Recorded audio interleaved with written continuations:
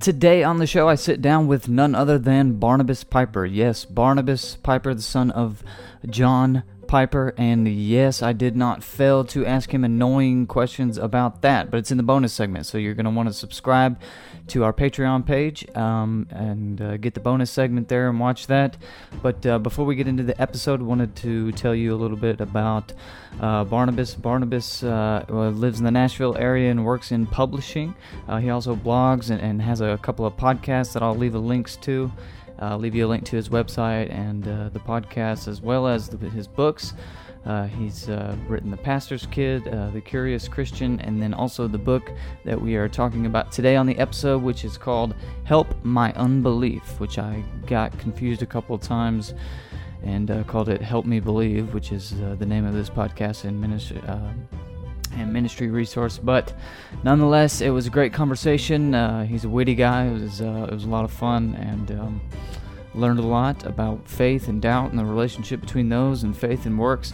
So I think you'll enjoy the episode, guys. Don't forget to subscribe if you're on the YouTube or wherever you get your podcast from. And again, if you want to watch the bonus segment, head on over to our Patreon page, which you can follow the link in the description below, and head on over there and become a supporter of the show. Thanks so much. Enjoy the episode. In today's modern scientific era, how could you possibly still believe in God?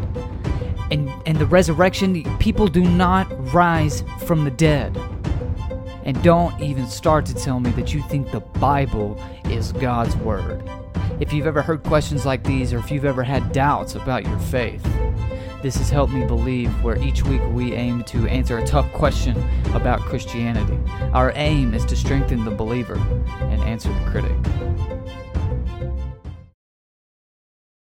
Well, hello and welcome to another episode of Help Me Believe, the show about Christian apologetics and theology. My name's Hayden Clark, your host, and I'm excited for another special episode today, and it's special because I'm sitting down with Barnabas Piper, the author of Help My Unbelief, which is a great book that I've recently read through.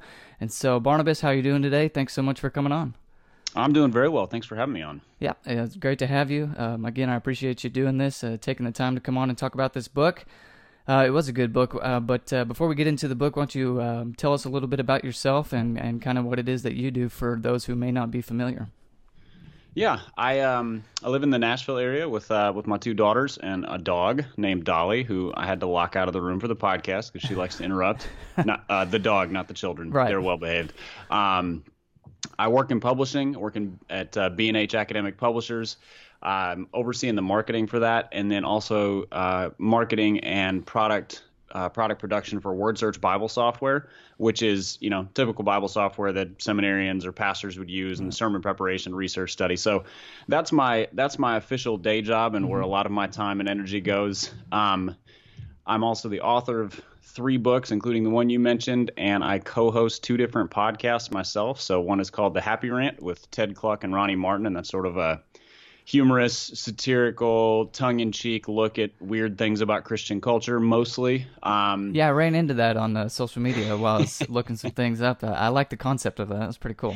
Yeah, and it's basically the 3 of us just riffing on stuff that we think is kind of silly, but sort of from an all-in-the-family perspective. Right. So not so much taking pot shots at the church as saying, look, fam, we're kind of ridiculous. Right, you got to be able to laugh at yourself type of thing. Right. Yeah, exactly. Gotcha. And then the other podcast is one that I just recently joined. It's been going for longer than I've been on it. It's called The Table of Malcontents, and it's all about reading and books. And so it has a humorous bent to it as well, but also just book reviews, reading habits, answering Goodreads questions. I've only been on that one for a few episodes now. I do that with Aaron Armstrong and Dave Schrader, both of whom are in the book world as well. So that's sort of what I do. Have been in publishing since about 2005. So the world of Christian books and authoring and conferences and stuff is sort of that's the current that I swim in, for better and worse. Oh, very cool. If you don't mind, would you share kind of your testimony, kind of how you came to faith in Christ, or kind of what that journey looks like?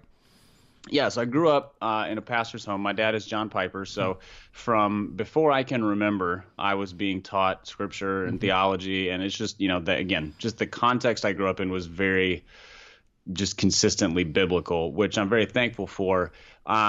it did create some challenges as I got older, because I grew up, professed faith in Christ very young, 6 or 7 years old, was deeply involved in church, and for the most part really enjoyed it. So it wasn't what's the word? An antagonistic relationship. There you go.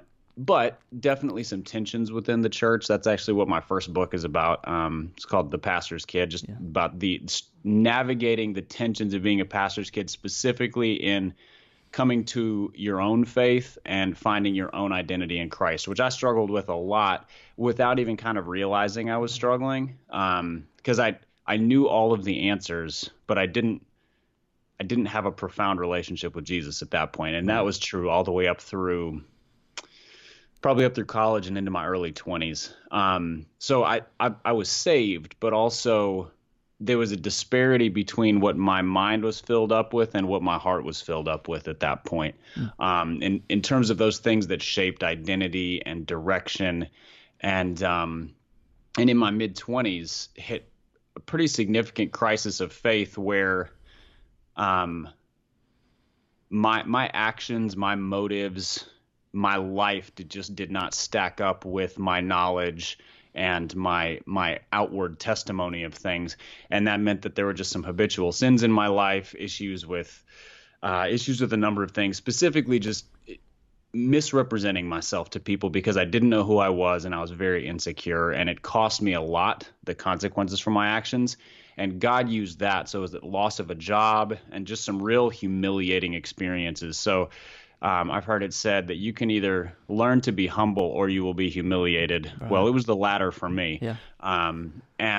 But God used that pretty profoundly, and bringing along some very wise counselors and some really faithful friends who walked through that with me to introduce me to Jesus in a new way and help me recognize that it was okay to not know things, and it was okay to be to have questions. And that was where a lot of the book Help My Unbelief came out of, was the recognizing that being a faithful believer in Christ does not mean having all the answers about God or Scripture or anything sort of spiritual or cosmic or anything. And then since that time, it's just been, a decade and a half of plodding forward, growing, struggling, but always with that redefined identity as I am in Christ, which means that I don't need to know. He knows. I need to seek, I need to pursue, but he needs to know. Right. Yeah. Well, very, very powerful testimony. Thanks for sharing. You mentioned you kind of hinted at that this had something to do with why you wanted to write Help Me or Help My Unbelief. I'm going to because the name of the podcast is Help Me Believe. I'm going to keep doing that. I've been doing that a lot. But you just sound like a leprechaun. Help me unbelief. Yeah, help me. But what was kind of your intention, your purpose for writing the book? Yeah, I wanted to kind of pull together two groups of Christians who I saw both struggling with doubt in completely opposite ways. On the one side, there's the group of people who are just scared of all questions. Mm-hmm. That doubt is not okay. Questions are not okay. We eschew those. We judge those. We push those away. So we either build a false sense of security. Everything is sort of a veneer, because you never allow yourself to wade in the murky waters of hard parts of Scripture or hard parts of life. And I think in the American church, there's a significant section or subset of people for whom that is a great problem, which means that when they get punched in the face by a question, and it is inevitable that it's going to happen, they have no experience and no preparation in remaining faithful to Jesus when they don't know the answers. Yeah. The other group of people is kind of the exact opposite, in that they love questions and eschew answers. So they love to not know. They love to. It's the skeptic. It is the postmodern. Also, like, your truth is your truth and my truth is my truth. Gotcha. So there's not there's a refusal to sort of latch onto. No, there are some things about God that are believable and that must be believed. And within that group, there's the people who say, but how can we believe if we can't be sure? Right. You know? And so the sort of the hardcore skeptic crowd. And so I wanted to find the road between those two places that pulls the one side into the questions and pulls the other side into answers, or at least into faith, because sometimes faith doesn't have hard answers. It just knows that the answers exist in God's hands somewhere. And so because that had been my road, was I kind of teeter-tottered between skepticism, and I'm very close to some people who just refuse to believe in Christ because they can't find a sure answer, that the thing that they're looking for. And then a whole milieu of church that just hesitates or is refuses to engage in really difficult questions. And I was like, well, there has to be, Christianity is a tension. Yeah. If you look through Scripture, we are fed a whole bunch of mysteries and a whole bunch of answers, but it's not all the answers, and it's not all neat and tidy. So right. There has to be some other way here. Yeah. So something I actually was recently writing about, and you just made me think about it, was one evidence that the New Testament authors were telling the truth is because they didn't hide some of these tensions that you're talking about. You know, like Jesus saying he doesn't know the time or place or for the second coming, or these. Yeah, it's for the Father to know. Yeah, only the Father knows. So if you're making that up, it's like, well, because immediately as you read that, you see some theological, you think there's some theological inconsistencies there, or that there's something contradiction. Like if Jesus is really God, then he should be omniscient and he should know. And so there's the fact that they didn't hide that. It kind of lends a hand that they're telling the truth. So is that kind of what you're talking about when you say tension, things like that? Yeah, there's that, and then there's just the fact that the Bible says, especially in the Old Testament, but in the New as well, but because the Old Testament there's so much narrative, there's so many stories, and there's so much prophetic writing that it simply declares a lot of things that God did, that God is doing, and that God will do, and does not say why. Right. The Old Testament does not give, this will happen because God wants this. Right. Not neatly. And it says some things that are very hard to stomach. I mean, you go read through, just go read Genesis through 2 Kings. And you're going to encounter a lot of stories that ought to make you very uncomfortable. Yeah. So those should raise questions, and not shake your fist at God questions, not questions that make you say, I refuse to believe this, but questions that I think God wants us to consider. And he wants us to have a faith in him that is bigger than the questions, that says, I don't understand why God commanded that, or why this prophecy says this, or why the psalmist speaks in this way. But I know from all of the other parts of Scripture who the God is that it's talking about, and I will rest my faith in that. So there's a profound, the Old Testament especially, but throughout Scripture, demands faith in God's character and God's being, even if we don't have clarity on God's purposes and God's reasons. Yeah, that's a good way of saying it, actually. I like that. So one of the things... and I kind of figured this is what the book would be about before I even opened it or read it, and kind of what drew me to it. And then once I read it, I was like, yeah, this is kind of what I was looking for in the first place, was this definition of faith. Because in at least kind of apologetic circles, I've noticed is when you get a skeptic and a Christian debating or dialoguing, often you'll see them talk past each other because they don't agree on the definition of faith. So I've actually seen some really good debates about what exactly faith is, and so that's why I thought this would be really helpful for my purposes, at least, because this is primarily apologetic ministry that I do here. But So what exactly is faith, if you were to define what faith is?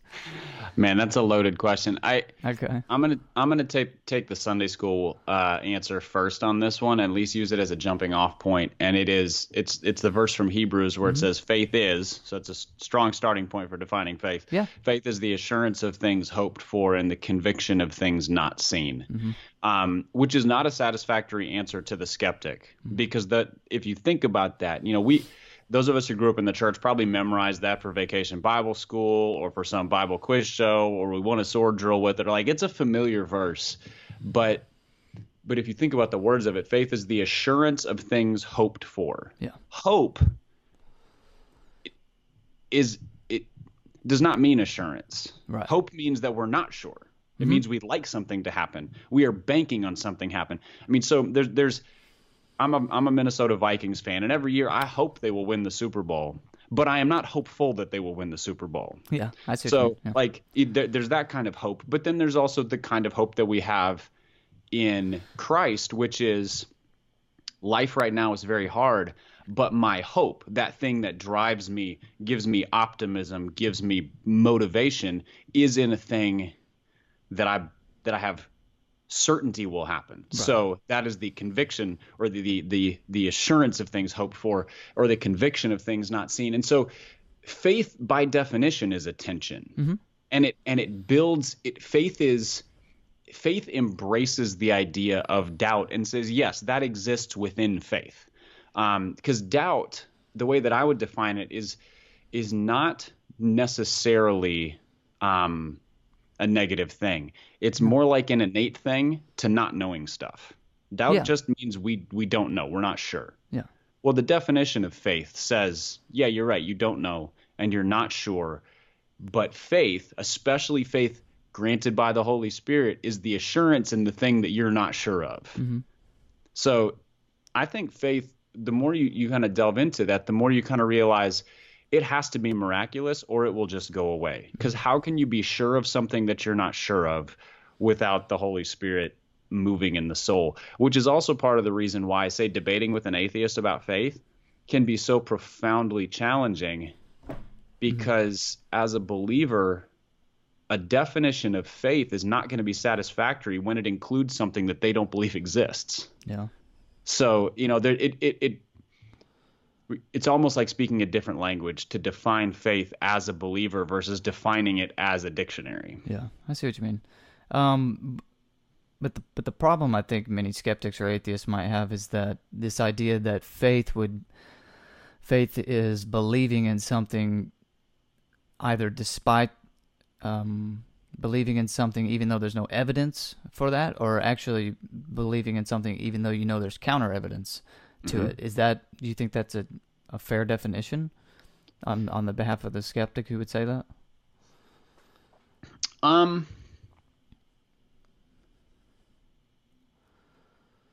mean, that's very close to bordering on the idea of just blind faith. Right. So is faith blind? That may be one way of asking the question. Faith has blind spots. I'll put it that way. Faith does not have clear sight lines. Yeah. Well, it's not blind spots. Sorry. Blind spots sounds like almost like a character flaw. Faith does not have clear sight lines to the things you are hoping in. So you cannot look straight ahead and say, "Oh, there's that thing," because if you see it, then it's not faith. I mean, that as believers, that's right. We should hold to that because that's what the Bible says.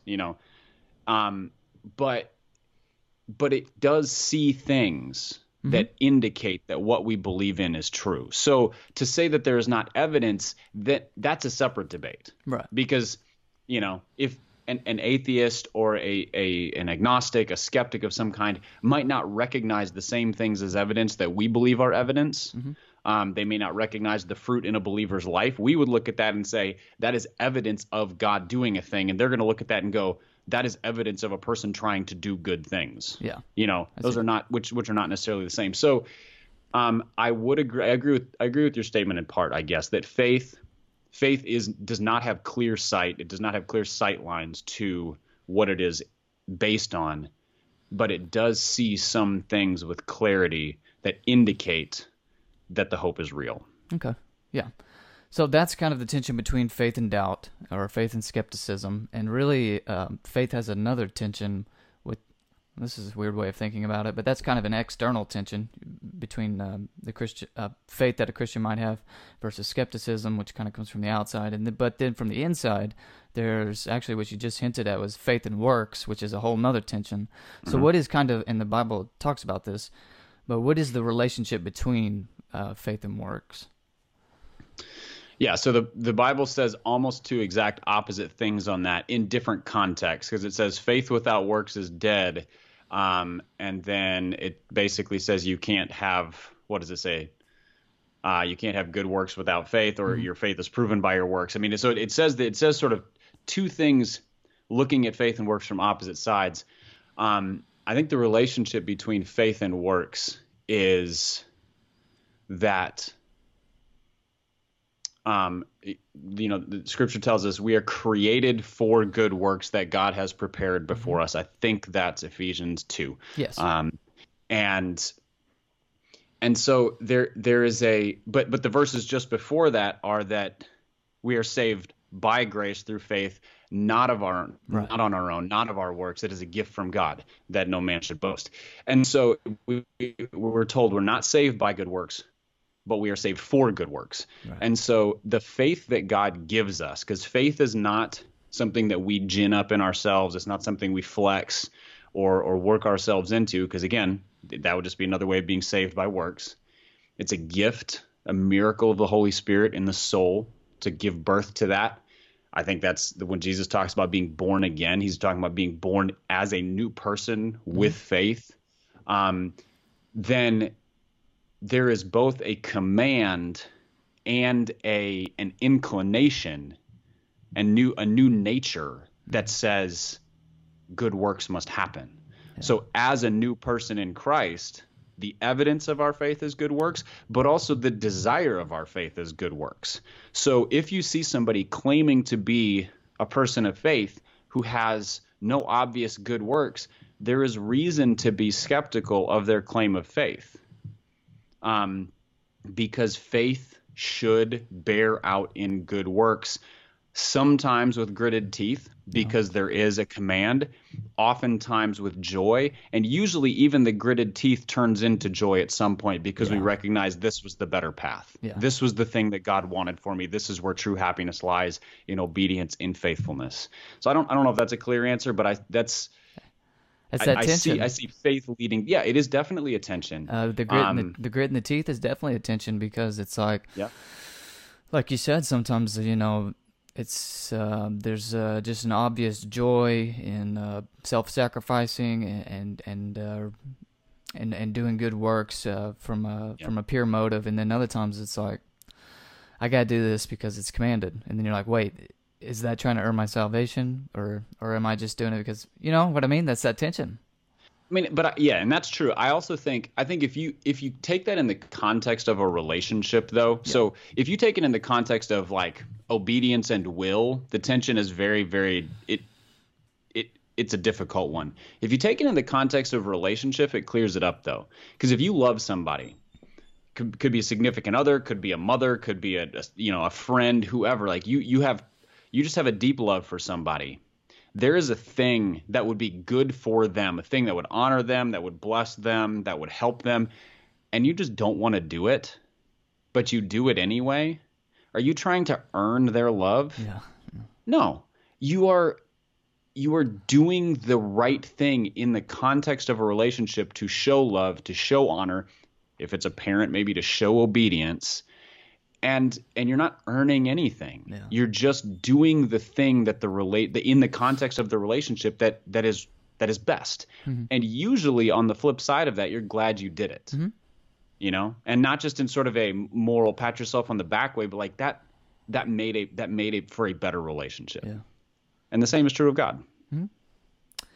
I want to go back to doubt, actually. Is doubt in the book, you kind of, there was a subtitle, and now I can't actually think about it. I don't have a hard copy, it's on my computer. But there was one of the subtitles was doubt and unbelief. And so is there a difference between doubt and unbelief? I think there is. Okay. I think people use them synonymously. Right. So I shouldn't say there's a hard and fast definition difference. I use them differently. Okay. So like I said earlier, I define doubt as a lack of knowing, a lack of being sure of something. Yeah. It's kind of an intellectual thing. Yeah, and just a human limitation thing. There are things we can't understand, or we don't understand yet, or we don't have the mental capacity to understand, especially as it pertains to just the scope of who God is and how God works. He just functions outside of our capacity to understand so much.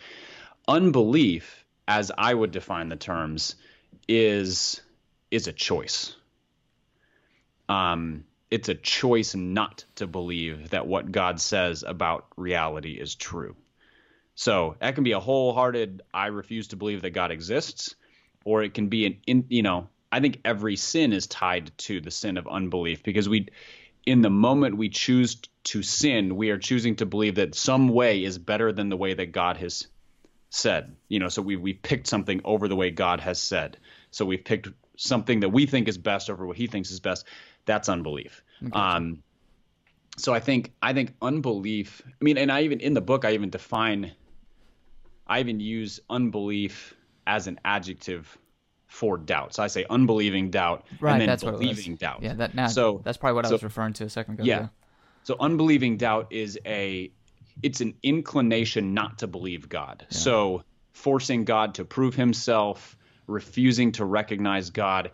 It's not a desire to know more of truth. It's a desire to essentially be skeptical of God. Yeah. A desire to say, I'm not interested in submitting or being humble. Believing doubt is the opposite. It says, I don't know, but I'm inclined to believe that God does, and I'm inclined to trust.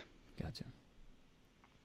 So, you kind of mentioned some of the limitations of knowledge, and I think this is a good question: is what can we know about God, and perhaps the better question is, what can we not know about God?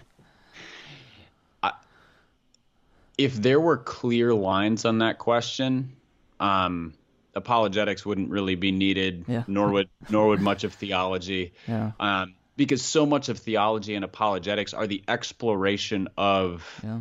Well, just more about God. What can be, what evidence exists? What can we understand? What does Scripture make clear? What is Scripture fuzzy on? So the very short answer is we cannot know the majority of truth about God. Sure. That's what heaven is for. Yeah. If that statement was not true, heaven would get boring at some point, yeah. because we would tap out and be like, oh, I get it.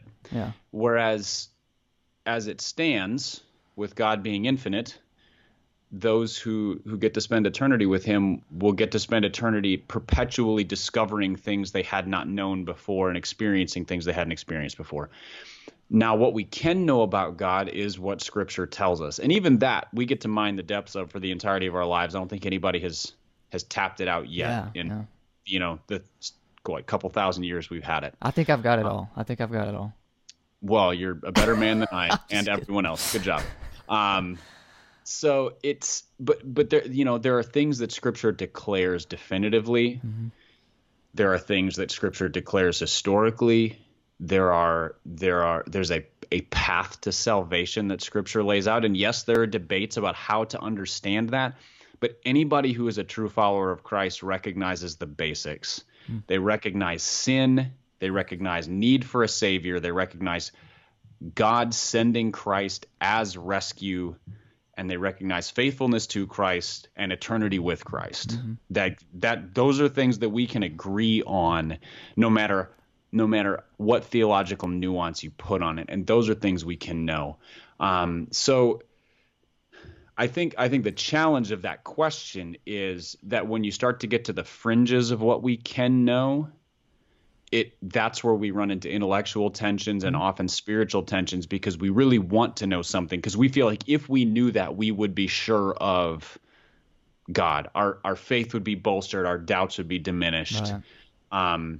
And in reality, if we discovered that, we would just probably run into something else we didn't know. That's the nature of infinity. Yeah. One last question before we get to the bonus segment is, so you seem like probably you work out, and so in just wanted to That's thanks. I mean, I don't get told that often, but it's a nice pickup line. So in the book, you talk about belief being, or a belief or faith being akin to getting fit, and so what is the relationship between? Because this is something I like physical exercise. I go to the gym somewhat regularly. I'm not trying to brag, but It's a good thing this is an audio medium, or they'd know we were both just making stuff up right and left, sitting here eating Doritos and drinking Dr. Pepper. yeah. But I've often thought about this. Is there's something, I don't know what it is. Maybe you've thought about it, but there's some kind of connection, and it's probably the overarching theme is just discipline. But there's some kind of connection between getting into physical shape, getting fit, and how that just kind of spills over into my spiritual life. Sometimes it's like I don't struggle to wake up a little bit earlier to sit down and read the scriptures and stuff like that. And I don't know. So what's the relationship there? What was kind of what analogy do you see there? Yeah, I think the parallels are numerous in that. So I, like you, I enjoy the benefits of physical exercise. I actually hate exercise. Yeah, right. I mean, there's a lot of similarities between that and spiritual disciplines. You know, the cumulative effect of consistently putting myself in the way of God's word, learning how to pray more. And I say learning because it feels like braggadocio to say like, oh, to pray more, as if I do a good job, but just to continue to grow in communion with God in any way. The cumulative effect of that is wonderful, kind of like eating healthy and exercising. Yeah. After a while, you look in the mirror and you go, oh, that's a better look than 6 months ago or a year ago or 2 years ago. And you feel better. And, you get to the end of the day and you don't feel like you got run over by a truck as often, things like that. But it's not enjoyable in the process. And the benefits are not quick. I think in spiritual life, well, I think humans are like this in general. We just expect quick results. Right. It's why everybody gets a gym membership on January 1st. They're about to do it. Yeah, I got a month. Yep. A month from now, the gym's going to be packed. The YMCA where I go will be packed, and I'll just keep going. And then come like February 3rd, it'll be back to normal because people expected instantaneous results and forgot that working out hurts. Yeah. And then they're going to quit. And we do the same thing with spiritual life. So there's the incremental gains, the discomfort leading to growth. I mean, in physical fitness, the pain you put yourself through, and I'm not like a grit your teeth, like, oh, the hurt so good kind of thing, but like jogging a mile is not comfortable. No. Sweating, not awesome. And we smell bad. But that is exactly what needs to happen for cardiovascular health and muscle growth and whatever else. So I think those parallels are all there. And if we could just recognize that to get physically fit demands pain and time and commitment and consistency and a willingness to hurt and smell bad. And then you go, let's just lay that right over spiritual health and growth and faith. It's like a 1-to-1 correlation. Yeah. One last thing is that just as it's annoying when people post on social media consistently about their fitness, there's so many connections here. Yeah, it is equally as annoying when people brag about spiritual growth. Yeah, just read my Bible. I know. Congratulations, your coffee cup Bible Instagram post was awesome again this morning, just like every other morning. Yeah. So one big connection that I've always seen is because people will sometimes ask these sort of questions like, how often do you do X or Y, read the scriptures or whatever, and then I'll tell them, they're just like, I wish I could get to a place like that, and I'm thinking, I wish I could get to a place like this person over here. But anyway, a lot of it is, and again, it's just so analogous with the gym. It's like, you may not start off like really wanting to do it. But it's kind of like, I know that I should go run and lift weights or whatever for cardiovascular reasons, whatever, so I can lead a more active and healthy lifestyle. And I know that I should read the scriptures and pray more and evangelize more and things like that to glorify God and all these things. And sometimes it's back to that grit in your teeth, which we're kind of uncomfortable saying for some reason, but you kind of just got to make yourself do it. And then after a while, it's like, if I don't do that, I'm just not going to have a good day. And I think I would give the same piece of advice to somebody who has not been to the gym in years. Maybe they're just in poor health, or they're struggling with their weight or whatever. And the person who is in the same spiritual condition, so they never read their Bible. It's gathering dust on the shelf. They don't even remember how to pray. They feel guilty praying because going to God now feels like, they haven't talked to him in forever. Mm-hmm. And the advice to both is the same, which is doing anything. If you commit to do one thing 3 times a week, so read a chapter out of your Bible, pray for 3 minutes, pray for 3 friends, pray for one aspect of your life. Just pick just one thing, mm-hmm. and start there. It will have positive effects. Just like for somebody who's never been to the gym, be like, go walk for 15 minutes or 10 minutes on a treadmill. Just walk.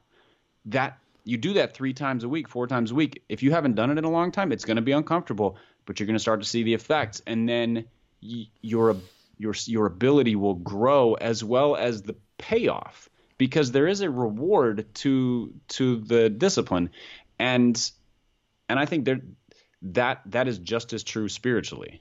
Mm-hmm. I've had that conversation. So my oldest daughter is 13, and we have we talk a lot about scripture, things like that. She really wants to, or she's expressed an interest in starting to read and study the word more herself. And she's kind of like, I don't even really know where to start, and different mm-hmm. things like that. And so just saying, every morning you have breakfast, why don't you just read a chapter out of one of the Gospels at breakfast? Yeah. And we can talk about it because I'm around and whatever. And just those incremental steps to build habits and to put yourself in that way have profound effects. Yeah. Just do something and do it consistently, and see where it goes. It'll take off eventually. Well, thanks so much. This was really fun, and it was really helpful. It was a good conversation. I really appreciate you coming on. Yeah, thank you. I've enjoyed being on with you. Hey guys, don't go anywhere just yet. If you enjoyed the show, be sure to subscribe on YouTube or wherever you get your podcast from. Leave us a review on the podcast and a rating. We'd appreciate that. And if you want to watch the bonus segment, 5 more minutes with Barnabas Piper, head on over to our Patreon page. Follow the link in the description below, or go to www.patreon.com/helpmebelieve and listen to me ask Barnabas some annoying questions about being John Piper's son. Thanks so much for watching, guys. We'll see you next time.